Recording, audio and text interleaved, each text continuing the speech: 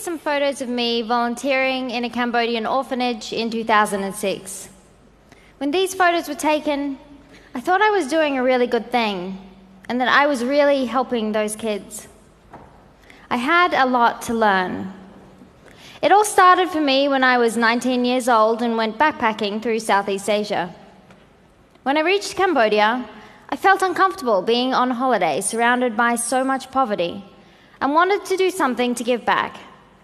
So I visited some orphanages and donated some clothes and books and some money to help the kids that I met. But one of the orphanages I visited was desperately poor. I had never encountered poverty like that before in my life. They didn't have funds for enough food, clean water, or medical treatment. And the sad little faces on those kids was heartbreaking. So I was compelled to do something more to help.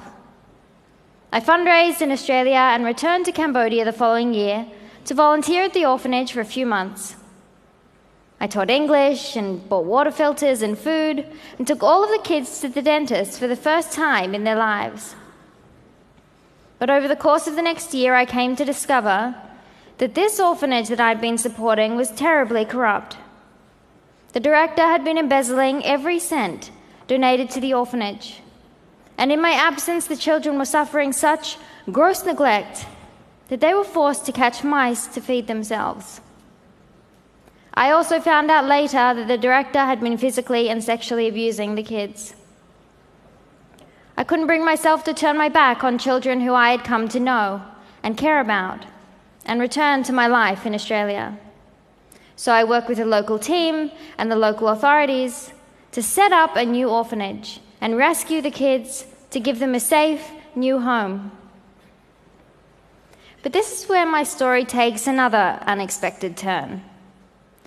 As I adjusted to my new life, running an orphanage in Cambodia,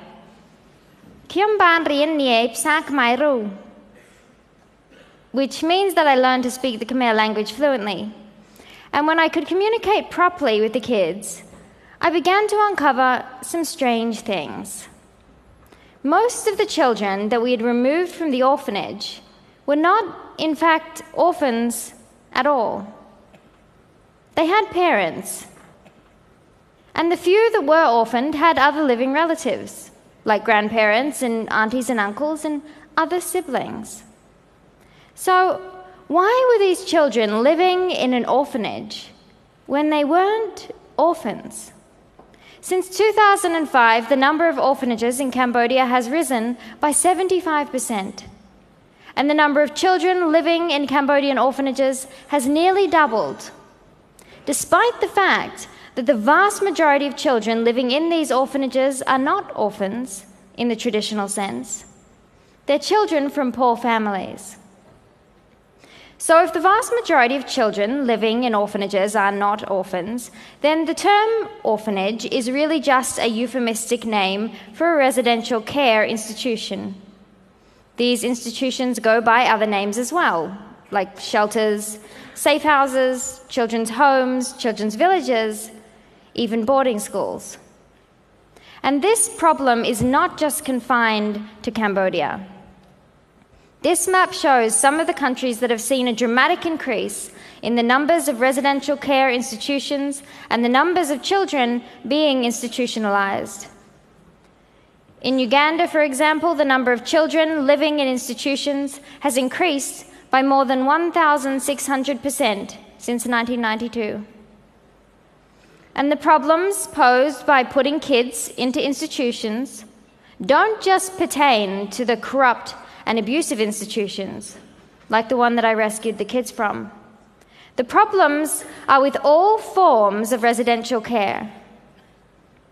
Over 60 years of international research has shown us that children who grow up in institutions, even the very best institutions, are at serious risk of developing mental illnesses, attachment disorders, growth and speech delays, and many will struggle with an inability to reintegrate back into society later in life and form healthy relationships as adults. These kids grow up without any model of family or of what good parenting looks like, so they then can struggle to parent their own children. So if you institutionalize large numbers of children, it will affect not only this generation, but also the generations to come. We've learned these lessons before in Australia. It's what happened to our stolen generations. The Indigenous children who were removed from their families with the belief that we could do a better job of raising their children.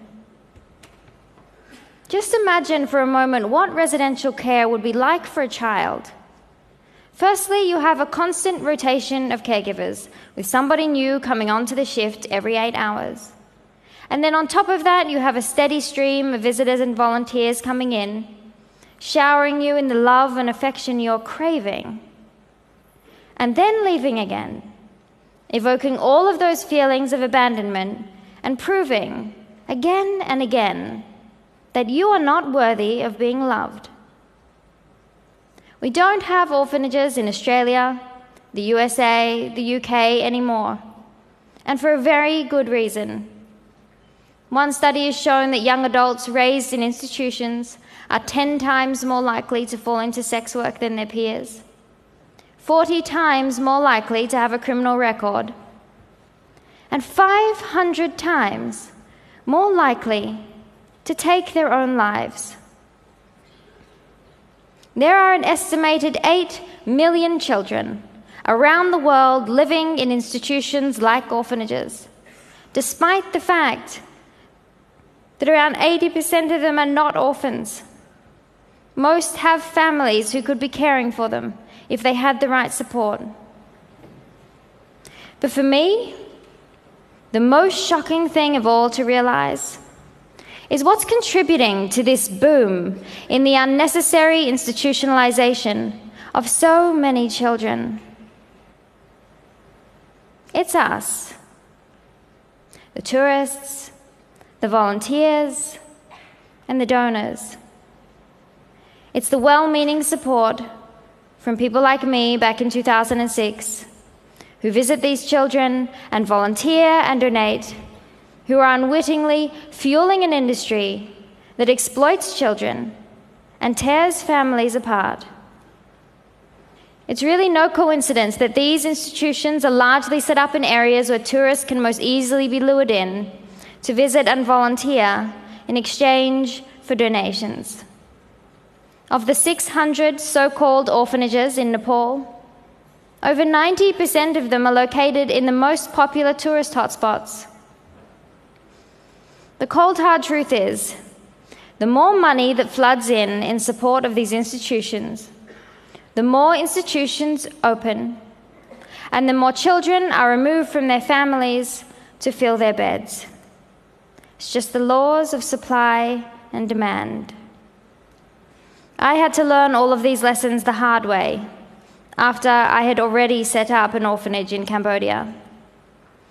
I had to eat a big piece of humble pie to admit that I had made a mistake and inadvertently become a part of the problem.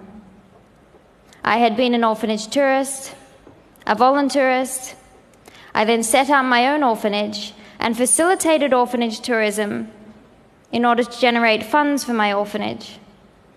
Before I knew better, what I came to learn is that no matter how good my orphanage was, it was never going to give those kids what they really needed: their families.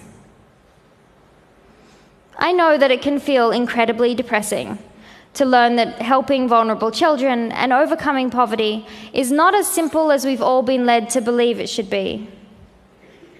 But thankfully, there is a solution. These problems are reversible and preventable. And when we know better, we can do better.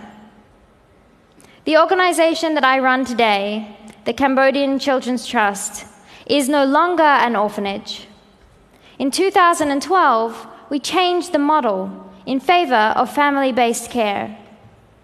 I now lead an amazing team of Cambodian social workers, nurses, and teachers. Together, we work within communities to untangle a complex web of social issues and help Cambodian families escape poverty. Our primary focus is on preventing some of the most vulnerable families in our community from being separated in the first place. But in cases where it's not possible for a child to live with its biological family, we support them in foster care. Family-based care is always better than placing a child in an institution. Do you remember that first photo that I showed you before?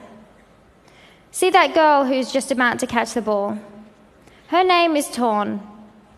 She's a strong, brave, and fiercely intelligent girl. But in 2006, when I first met her, living in that corrupt and abusive orphanage, she had never been to school.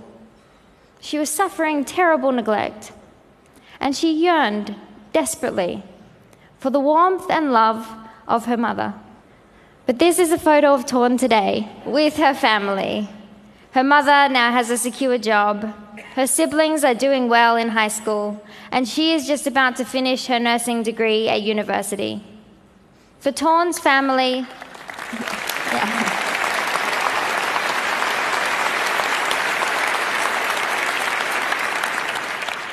For Torn's family, the cycle of poverty has been broken. The family-based care model that we have developed at CCT has been so successful that it's now being put forward by UNICEF Cambodia and the Cambodian government as a national solution to keep children in families. And one of the best...